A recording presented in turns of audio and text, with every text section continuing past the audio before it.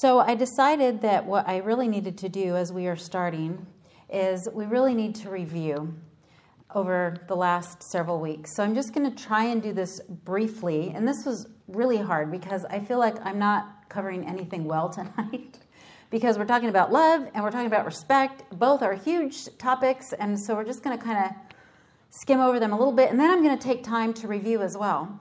But I think that that is really, really critical because of what I already said in the fact that we need to be reminded of what those foundational truths are so that as we get to loving and respecting and submitting to our husbands, that we have in our minds the reason why we're doing that. And I was telling Craig tonight as we were sitting eating dinner, and I said, it's just so important that we understand these broad principles of Scripture and doctrine so that when we get to the very specific things like love and respect and submission, that we aren't separating those things from bringing glory to God.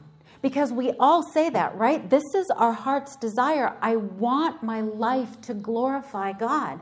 And then when I'm running into some form of an issue with my husband, I nurse my bad attitude as though that's okay, and I defend it because he did something that I didn't like. So I blame shift, and I separate those things from the fact that my desire is to bring glory to God. And so we need to be able to see those little attitudes rob us of the opportunity of bringing glory to God. So we're going to basically just quickly go over the last 5 lessons so that we have that foundation. So our first lesson when we first began, if you remember, was God's glory versus my desires. So I must desire God's glory above my own desires. And I'm sorry I didn't give you that on your outline. So none of the review is there. I do think the one page in the back is blank if you wanted to use that. So anyways, God is the one that brings the greatest value to our marriages. Because remember, we think, well, the marriage is about the wife, the marriage is about the husband, the marriage is about us. But who is the marriage actually about? The marriage is actually about God, that He would receive the greatest glory. So both husbands and wives are secondary in the marriage for the purpose of bringing glory to God. So Dave Harvey wrote this: marriage was not just invented by God, it belongs to God. It actually exists for Him more than it exists for you and me and our spouses. Marriage is not first about me or my spouse. Obviously, the man and woman are essential, but they are also secondary. God is the most important person in a marriage. Marriage is for our good, but it is first for God's glory. And we can never forget that. If we have a wrong understanding of God, ourselves, our husbands, our marriages, or our roles in marriage, we are going to fail to reflect God's glory in our marriage. So, just some quick points here. Seeking personal desires, this is what we should not be doing, is seeking personal desires over God's glory. Because when we do, that harms our marriages. Seeking selfish pursuits over God's glory leads to evil. Seeking personal pleasure over God's glory leads to conflict. Whenever we are pursuing our own desires, things that are ultimately for self, we are not choosing to give glory to God in that moment. And instead, we are responding sinfully. And we need to always keep that at the forefront of our mind. And the thing that helps us keep a right mindset is the fear of the Lord. Because remember, the fear of the Lord is the beginning of knowledge and wisdom. And so as we fear the Lord, then we are going to have a right response to our husbands within our marriage. So number 2, or lesson 2, we need to be willing to own our own sin. Because what does sin do? Sin keeps us from glorifying God. So we need to be so quick to see our sin and to despise and hate our sin. We need to understand that we are entirely responsible for our own sin, no matter how our husband sins against us or even sins in general. Like the Apostle Paul, we need to be able to say that it is our ambition to be pleasing to God. And we have to keep that in our minds as we think through the things that are coming, these practical things of loving God. Of loving our husbands. Loving God is important as well, but loving our husbands and submitting to our husbands. So this is vitally important to the health of our marriage. If it is truly your desire to please the Lord, you must identify your sin and seek to forsake it. And one of the relationships in which we are often inclined to sin, of course, is where? With our husbands, because we have the most interaction with them. They know us the best. And because we have so much interaction with them in the most private and vulnerable parts of our hearts and lives, then we tend to respond sinfully to them before we would maybe somebody else. I think even before our children, oftentimes, we will oftentimes give more grace to our kids than we will to our husbands. So, what are the things we need to consider in this? Remember, there's a war going on in our hearts.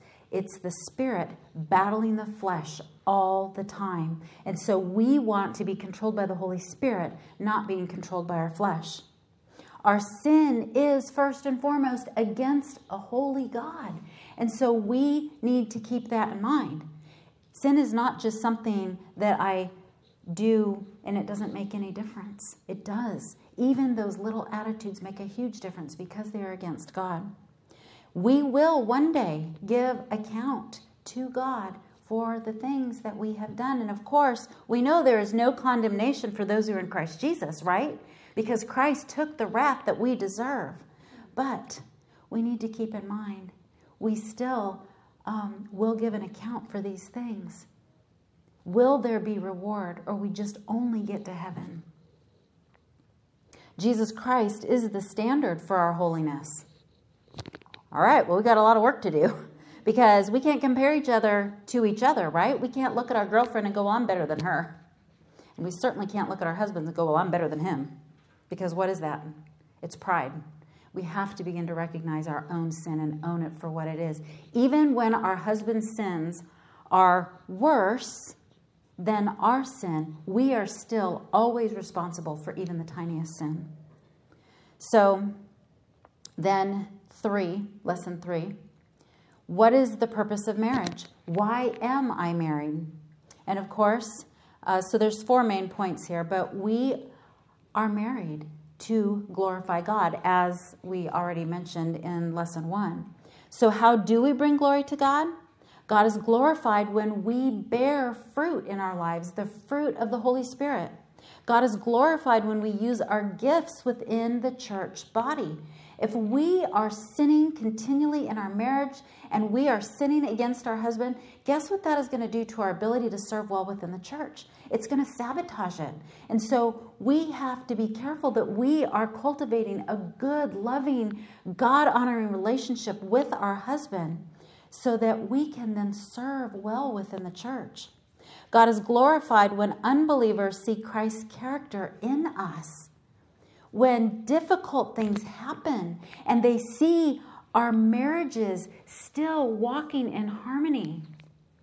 There's a few things that are very disastrous on marriages. One is losing a child. And when the world looks in and sees that a husband and wife lose a child and yet still love one another and still love God, that's a huge testimony. Finances is also another huge destroyer of marriages. When the world can see us walk through difficult financial times and yet we still love one another, God is honored and glorified. God is glorified when we live in our marriages according to His Word, not according to the psychologist, not according to that book, not according to that TV, not according to that influencer. When we live within our marriages according to the truths of His Word, God is glorified. Okay, so I said that there was 4 things. So I just gave you 1 to glorify God, and then I gave you how that's done. So now I'm going to give you number 2. So why are we married? Number 1, to glorify God. Number 2, to reflect the relationship between Christ and the church. Remember, this is what marriage is. We as the women reflect the church, and our husbands are to reflect the character of Christ. So 3, to build up the body of Christ together within the local church. This is how we bring glory to God. And then number 4, we bring glory to God when we, in our own personal, individual lives, are conformed to the image of our beautiful, wonderful Savior, Jesus Christ.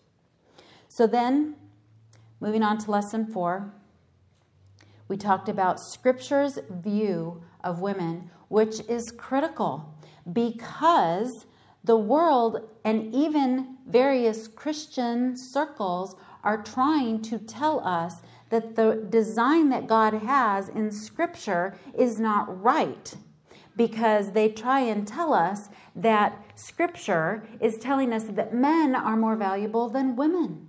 That is not true.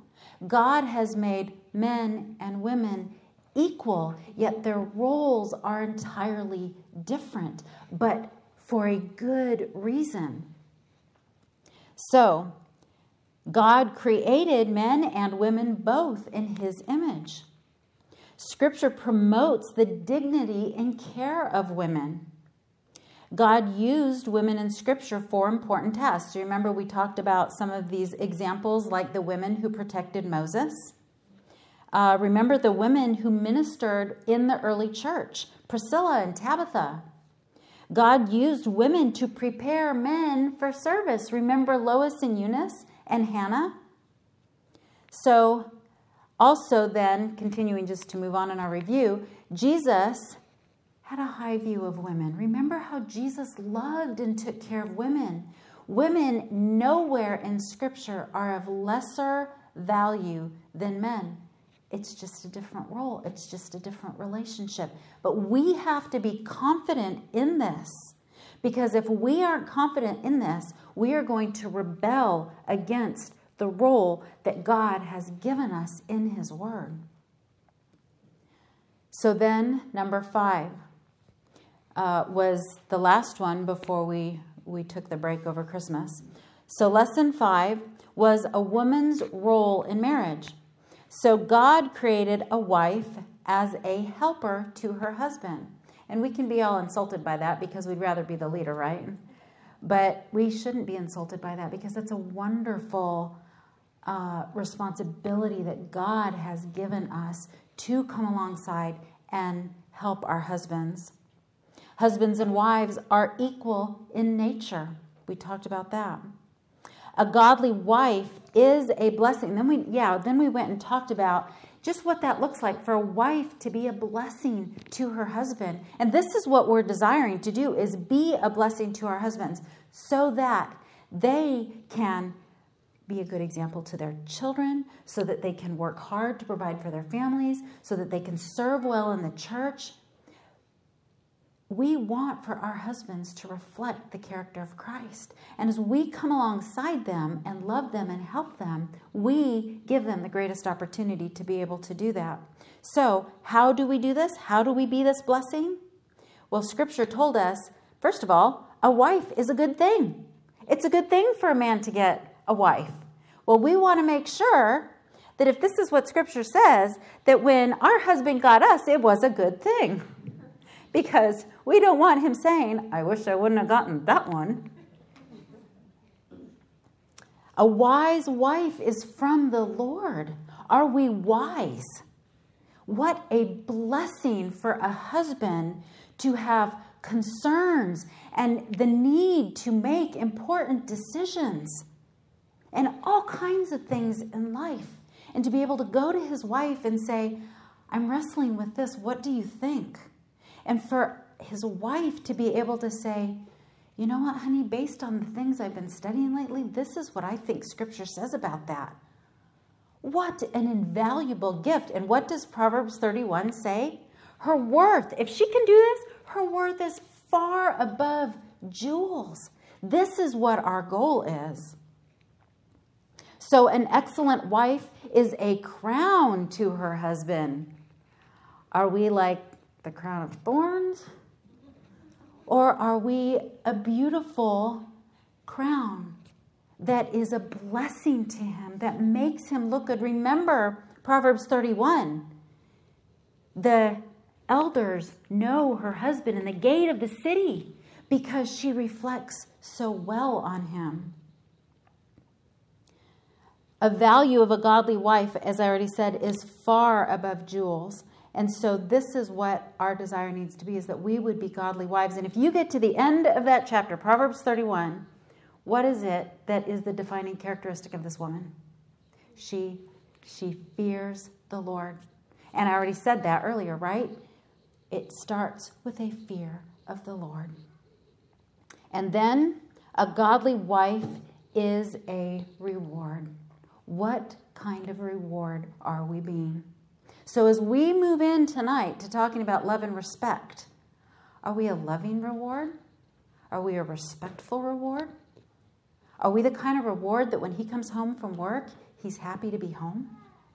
He's glad that he gets to leave all the difficulties of the day and work and the demands and come home to this wonderful reward? Or does he come home wishing he could just go lock himself in the bedroom and turn on the TV? That's not the kind of wife we want to be. So the role of the wife is to love and respect her husband. That's what we're going to talk about tonight. It is to submit. It is to keep the home. We talked about that before. And it is to bear and nurture children. So the two aspects of this that we've already talked about is to keep the home and to bear and nurture children. So then tonight we're going to talk about love and respect.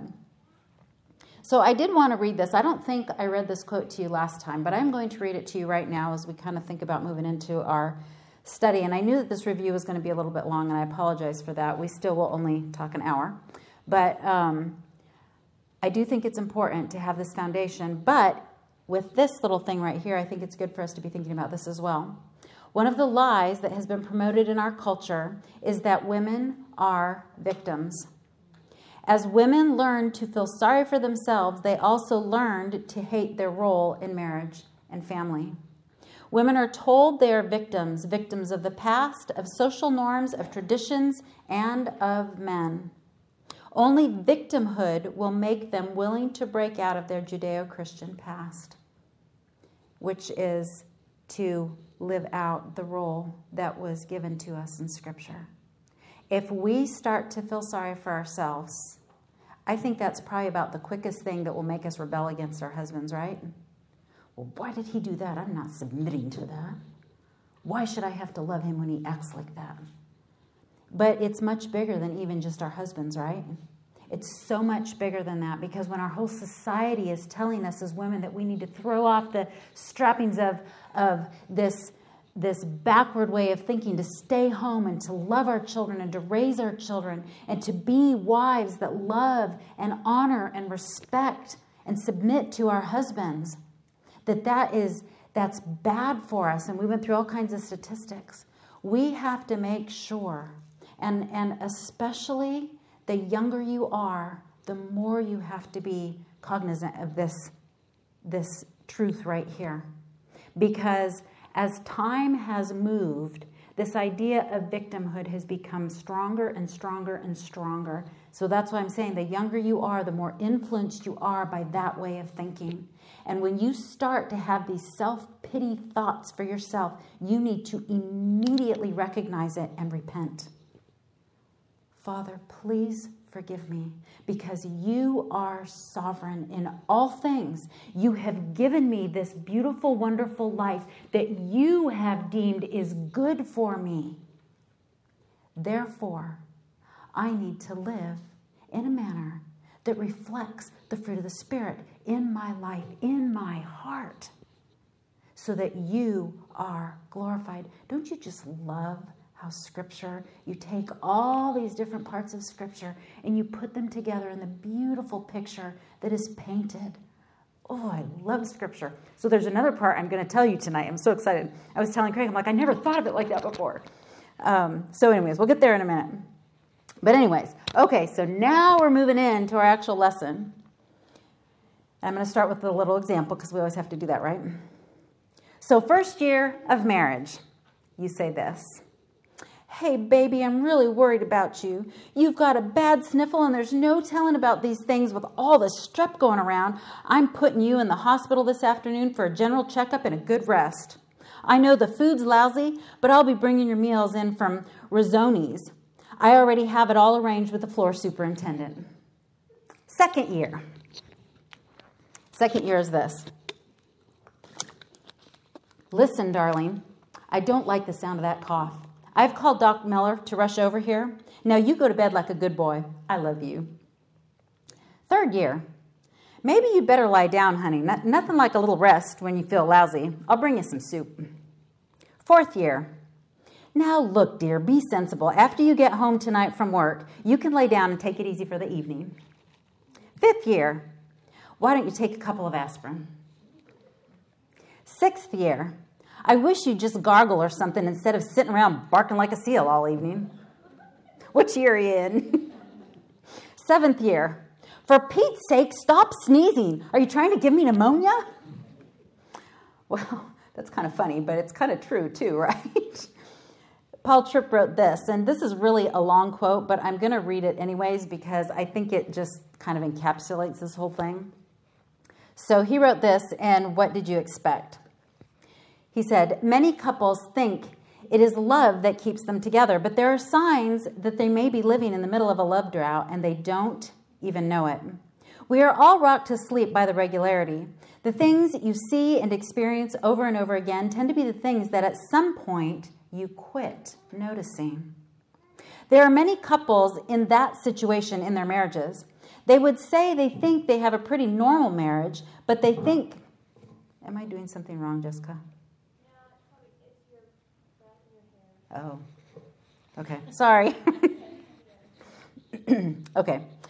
They would say they think they have a pretty normal marriage, but they think this is because what should be abnormal to them became so regular that it became the new normal. And when it did, they quit seeing and hearing it.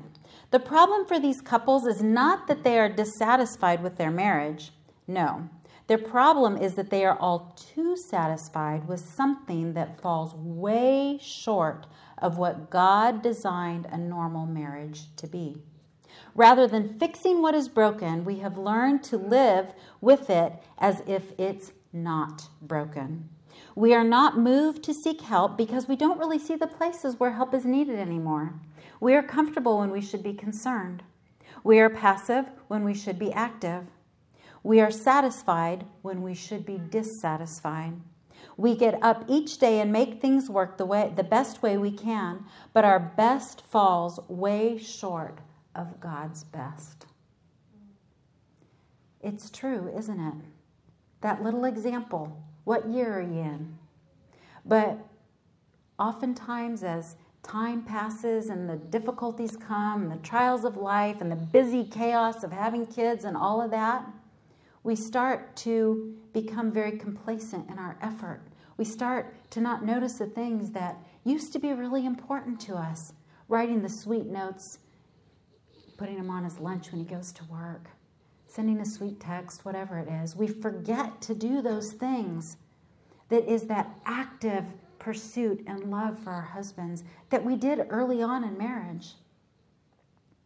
I would guess that the majority of truly Christian marriages struggle not because of big things like infidelity, but because of 1,000 little things that fail to demonstrate Christ-like love to one another. Because we're distracted. We fill our time with all other kinds of things. So we finally are on the outline with Roman numeral 1, which is love. So A, under that, biblical principles of love. And that's what we're going to basically look at. And there's so much that we can talk about with love. But I am going to just talk mostly really about these principles and how they apply. So love is a defining characteristic of a Christian. It was first demonstrated by God in sending his Son to redeem us. So number 1 is love begins with God. This is not something that probably is unfamiliar to us. Romans 5:8 says, "But God demonstrates his own love toward us in that while we were yet sinners, Christ died for us." When we were in the worst possible condition, in our sin, destined for hell, destined for God's wrath, pursuing wickedness with our whole hearts, Christ gave his life to bring us to God. He loved us when we were yet sinners.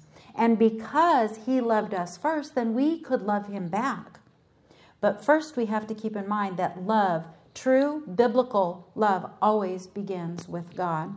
So number 2, only believers, meaning true Christians who have been redeemed, can love with Christ-like love. Obviously, an unbeliever can never love with Christ-like love because they are devoid of the Holy Spirit that gives the strength and the power to be able to do that. So 1 John 4:7 says, "Beloved, let us love one another, for love is from God, and everyone who loves is born of God and knows God." And 1 John 4:19 says, "We love because he first loved us." When God opens our eyes and quickens our hearts and brings us to salvation, at that point, we can begin to truly love. What an amazing thing. There is nothing in our lives other than our sin that can keep us from loving other people. No person can keep us from loving them. No circumstance can keep us from loving them. But our sin can keep us from loving.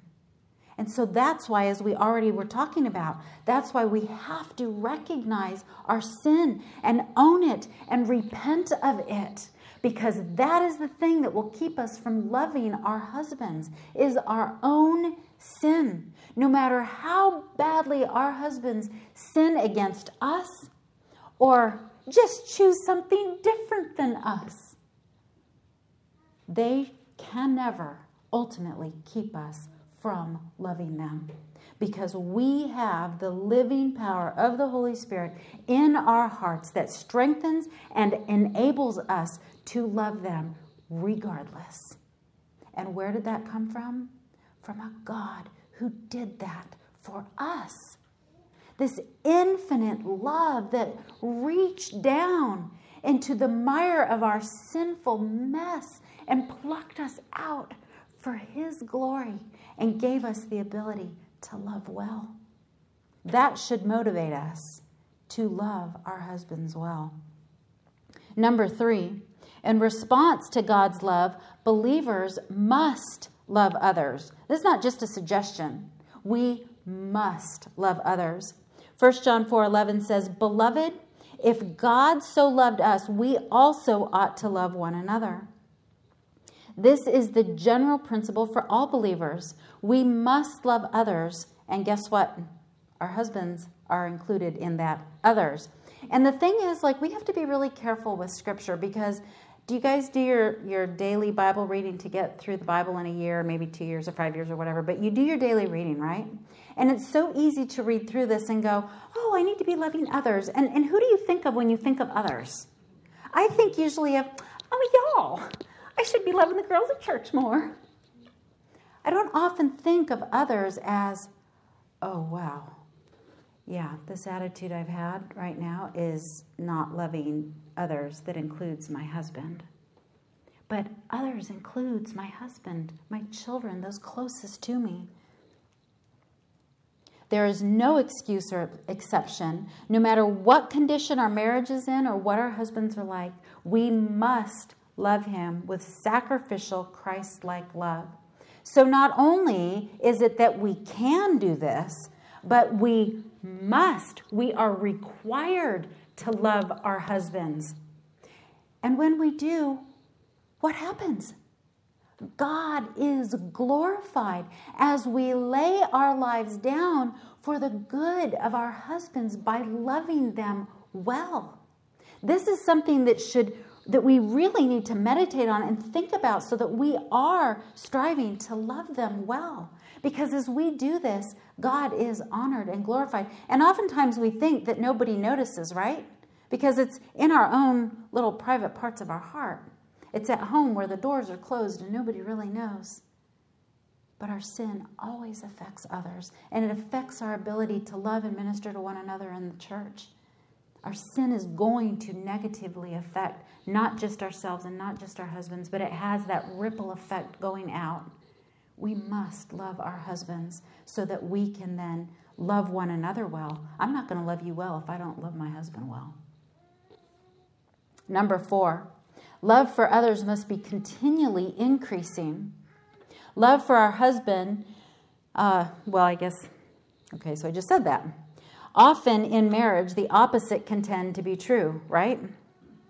Instead of growing in our love for our husband, our hearts begin to grow cold. He does things we don't like. He doesn't do things we wish he would do. Sometimes he sins against us. Our expectations fail to be met, and over time we quit putting forth the effort we did after the honeymoon. Did you catch what I said? Our expectations fail to be met. Our poor dear sweet husbands don't even have to sin against us. It's just that they didn't do what we wanted. And we can make a whole case and accuse them, and we can blame shift and be so comfortable in our sin, and they never did a thing wrong. It was just that our preferences, our expectations were unmet. Our preferences were crossed. We have to guard our hearts against this. Life is not about me, and life is not about you to you. We need to be keeping our lives focusing on who it truly is about, right? That God would be glorified. So, I just wanted to give you several verses here, because when we're thinking about love for others must be continually increasing, I just thought this was interesting as I was kind of looking at all these verses together. And just listen as I read these. 1 Peter 1:22 says, since you have in obedience to the truth purified your souls for sincere love of the brethren, fervently love one another from the heart. Is this the way you think about loving your husband? Fervently love my husband. Okay. I got to say, when I read this verse, my husband is not the first person that comes to my mind to fervently love him, but he should be. Philippians 1:9, Paul's prayer, he says, "In this I pray that your love may abound still more and more." Am I thinking about my love abounding to my husband? Okay, I'm going to get really personal. We're going to get really personal in a couple weeks. So, it's been a few days since you guys have been intimate. It's been maybe a few weeks since you've been intimate. Is your love abounding to your husband? You're like, no, I'm just tired. I'm uncomfortable. I don't feel like it. I have a headache. Is your love abounding to him in this wonderful place that he so desires? We have to check our hearts and identify if we're being selfish. 1 Thessalonians 3:12, and may the Lord cause you to increase and abound in love for one another. Is your love for your husband increasing? Do you love him more now than when you first got married? 2 Thessalonians 1:3, we ought also to give thanks to God for you, because the love of each one of you toward one another grows ever greater. Is our love that is growing greater for our husbands something that other people can look at that and praise God for? Did you ever think about that before? There's so many things that we just tend to have abstract ideas about. But we need to bring these principles down to the nitty-gritty and think about how they apply to my everyday life. The sad fact is that we can grow cold in our love for our husband. The person who should be nearest and dearest to us becomes the recipient of our lack of love. Unkindness, impatience, frustration, unforgiveness, bitterness. Do you remember what Christ had against the church at Ephesus in the book of Revelation? Do you remember what it was? Yeah, you lost your first love.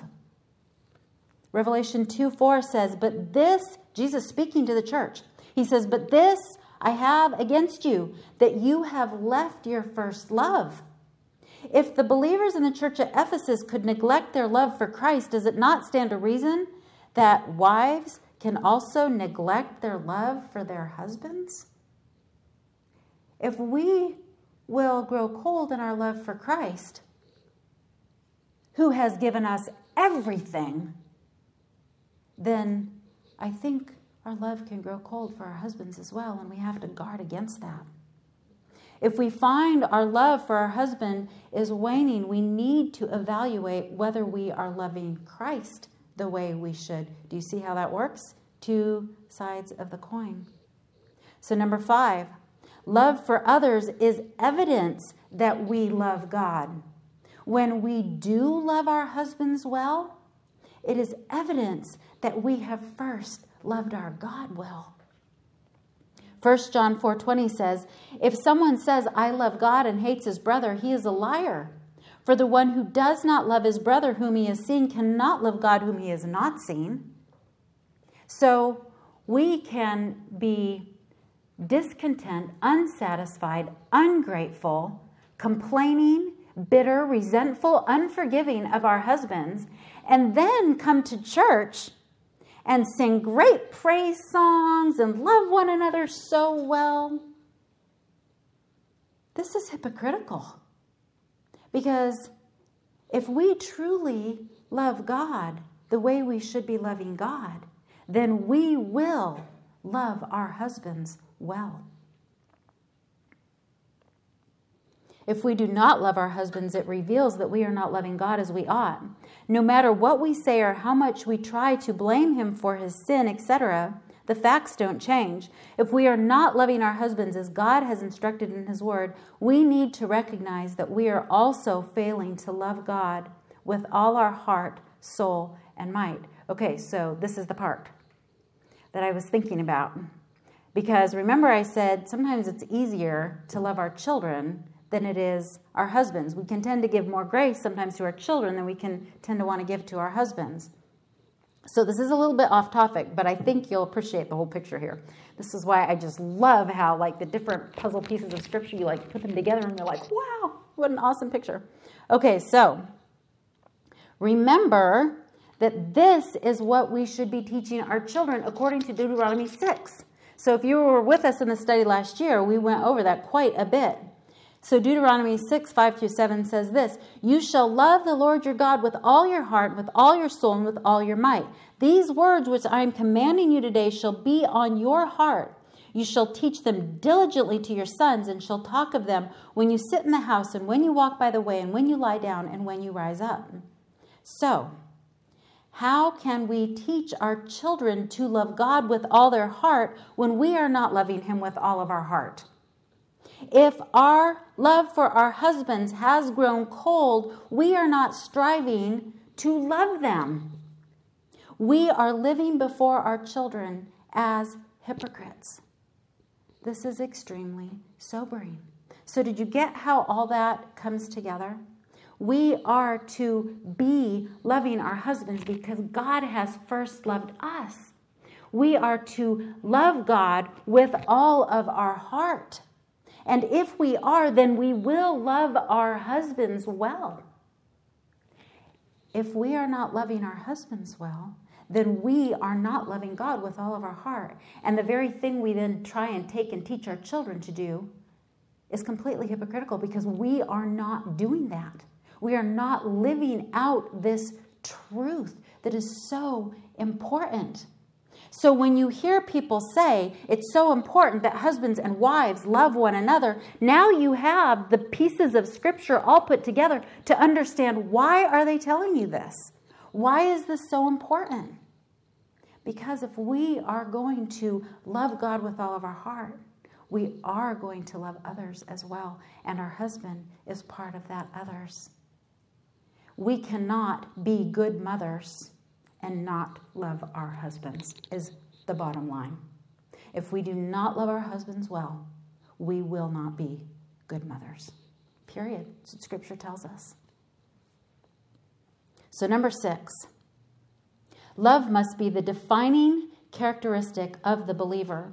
So 1 Corinthians 16:14 says this, let all that you do be done in love. We often read 1 Corinthians 4 through 7. You know, the part that says love is patient, love is kind, all of that. But we don't spend as much time considering the first 3 verses that precede that.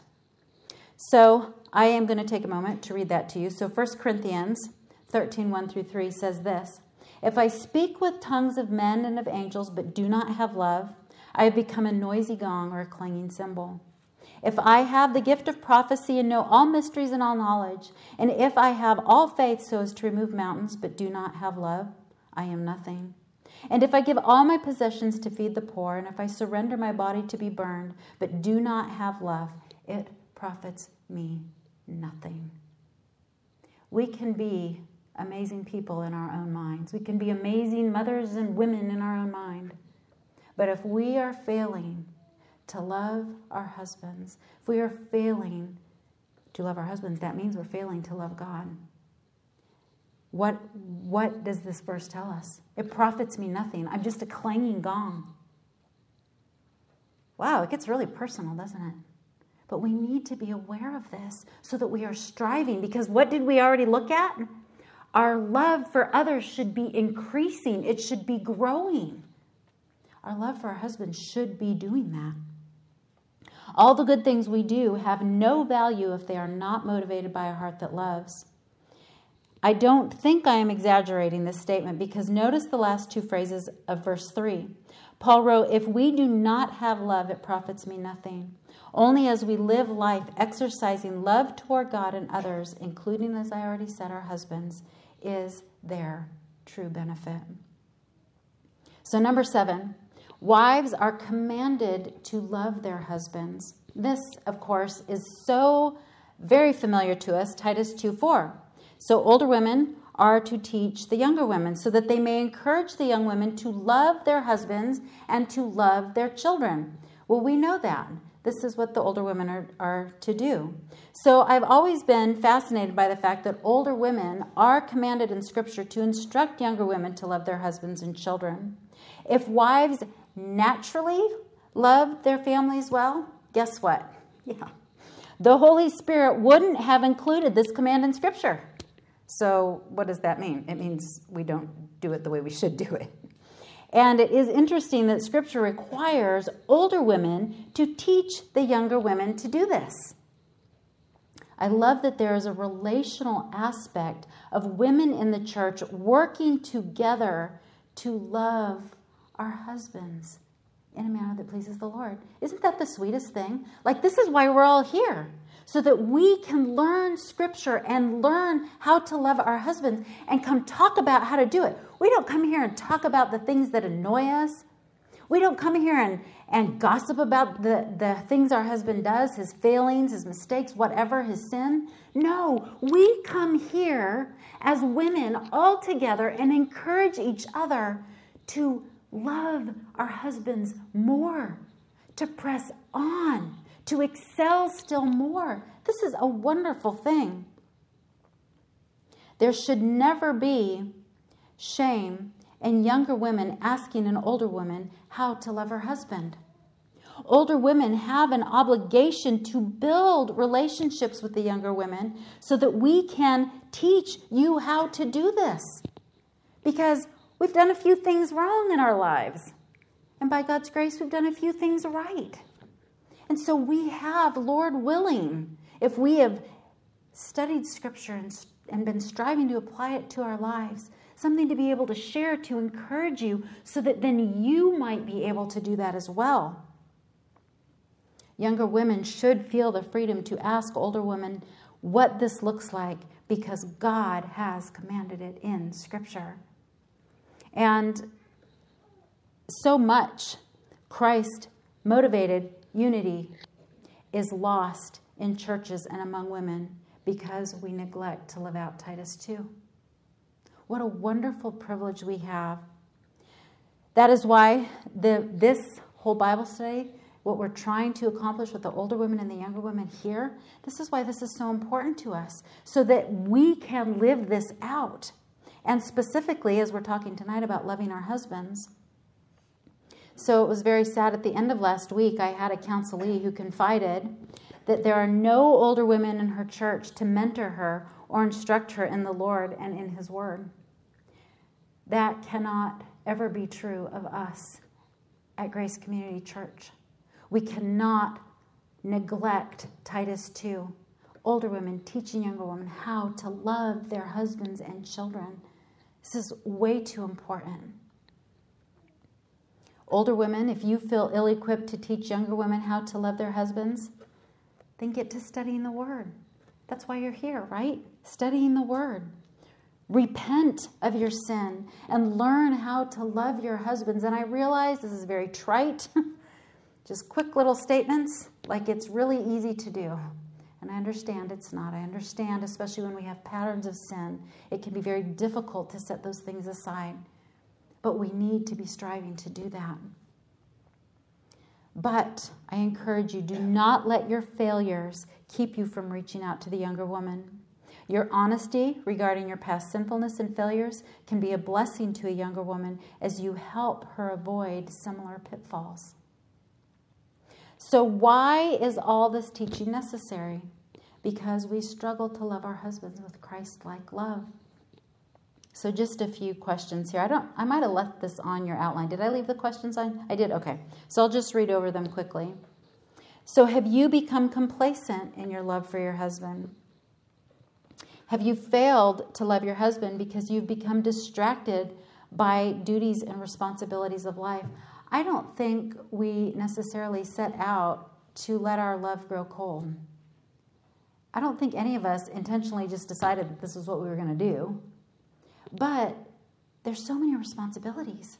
He has to work hard to scrape out a living, especially when a lot of us are single income families, right? He has to work hard to provide.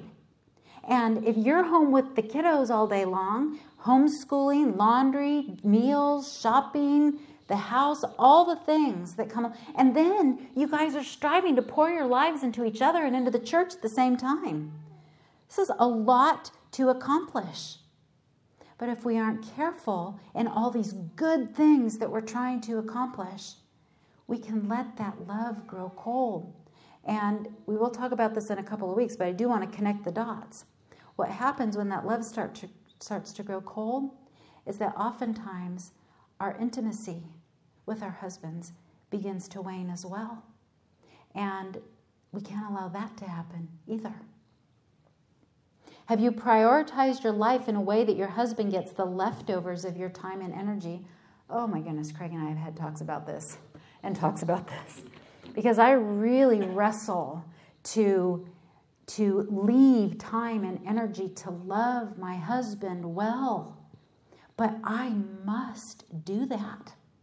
Because otherwise, I am not living out the mandates of Scripture well. And then what do I have to share with you guys if I'm failing all the time? Have you grown comfortable in patterns of selfishness?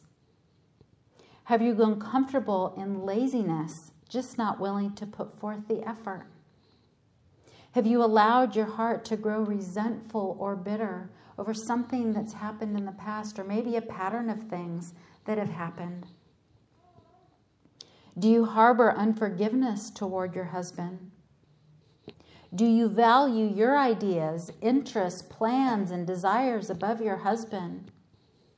I have a really very kind and gracious husband who would give me the moon if I would ask for it, and I'm not even kidding. And I have to be really careful that I don't ever take advantage of that, because he is always willing to give me my preference. And I started, I don't know when it was, maybe it was when I started doing all the study for this, and I was like, I better be careful, because I could really start to take advantage of this niceness and just always get whatever I want, because he'll give it to me because he's kind and good and loving toward me. But I can't take advantage of that, because I need to be loving him well and seeking to give him his preferences as well. Do you make it difficult for your husband to love you? Are you a stumbling block to him that has become a temptation, leading him to sin? It's kind of a little bit of a different twist on this, but I think it's one that is important that we need to think about. And actually, So I want to read this quote to you. This is actually Henry Ironside from John MacArthur's book, Divine Design. I think I mentioned that at the beginning of the study. It says this: just as some wives may be united to tyrannical and unreasonable men, so there are husbands who, after marriage, find that one who in days of courtship seems so docile and affectionate is as unreasonable as it is possible to be. So this is describing the wife. She's as unreasonable as it is possible to be. But still the husband is to love and care for her without indulging in wrath or anger. God, this is funny. God knew how petty and trying some women's ways would be when he said to good men, "Be not bitter against them." In the power of the new life, one may manifest patience and grace under the most trying circumstances. Am I the most trying circumstance? That's really sobering. I do not want to be the most trying circumstance in his life. But clearly, that is true. Otherwise, God would not have included in Scripture, do not be embittered toward your wives. Are we giving them cause to become bitter against us? Ooh, we need to be so careful. So number 8, a contentious wife is not a loving wife. And it kind of goes along with that quote I just read you. And so I just had to read you this because it's a great little example here. Sitting in the stands at a baseball game, a lady critic yelled, "Ump, if I was your wife, I'd feed you poison." This was all the baseball umpire could stomach. Glaring back, he shouted, "And if I were your husband, I'd take it." Okay, so we do not want to be the wife whose husband would love to take the poison we offer. We want to make their lives delightful and joyful. But being a contentious wife is not going to accomplish that. Proverbs 21:9 and then 19 says this: "It is better to live in a corner of a roof than in a house shared with a contentious woman. It is better to live in a desert land than with a contentious and vexing woman." And Proverbs 27:15 says, "A constant dripping on a day of steady rain and a contentious woman are alike." Does your husband ever wish he could go live on the rooftop? Does he ever wish that he lived in the desert and not with you? Or are you that drip, drip, drip, drip that never stops? We got to be really careful because our own blindness to our sin, in that we can become the contentious wife and not even realize that's what we've become. So, to define love, what does it look like to love our husbands? And this is just kind of a loose quote of Chris's definition of love.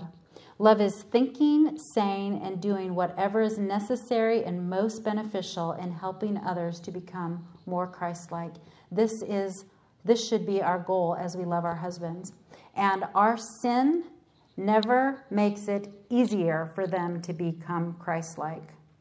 They can become more Christ-like when we sin against them, but it's not the easy way for it to happen. True Christ-like love is free from the defilement of sin.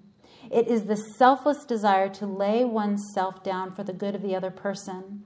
The greatest good for any person is to look like Christ. This is our goal. We should strive to love our husbands in a manner that is free from self-love, self-promotion, self-pursuits, and self-desires. If we are going to love our husbands and children well, we need to know the Word of God. We need to grow in our knowledge of God's love because it is His love that should pour forth from us to others.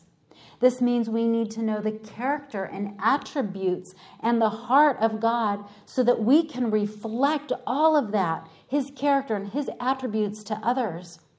Do you know when to confront sin and when to let love cover sin? Do you know when to rescue someone and when to let them experience the full consequences of their sin?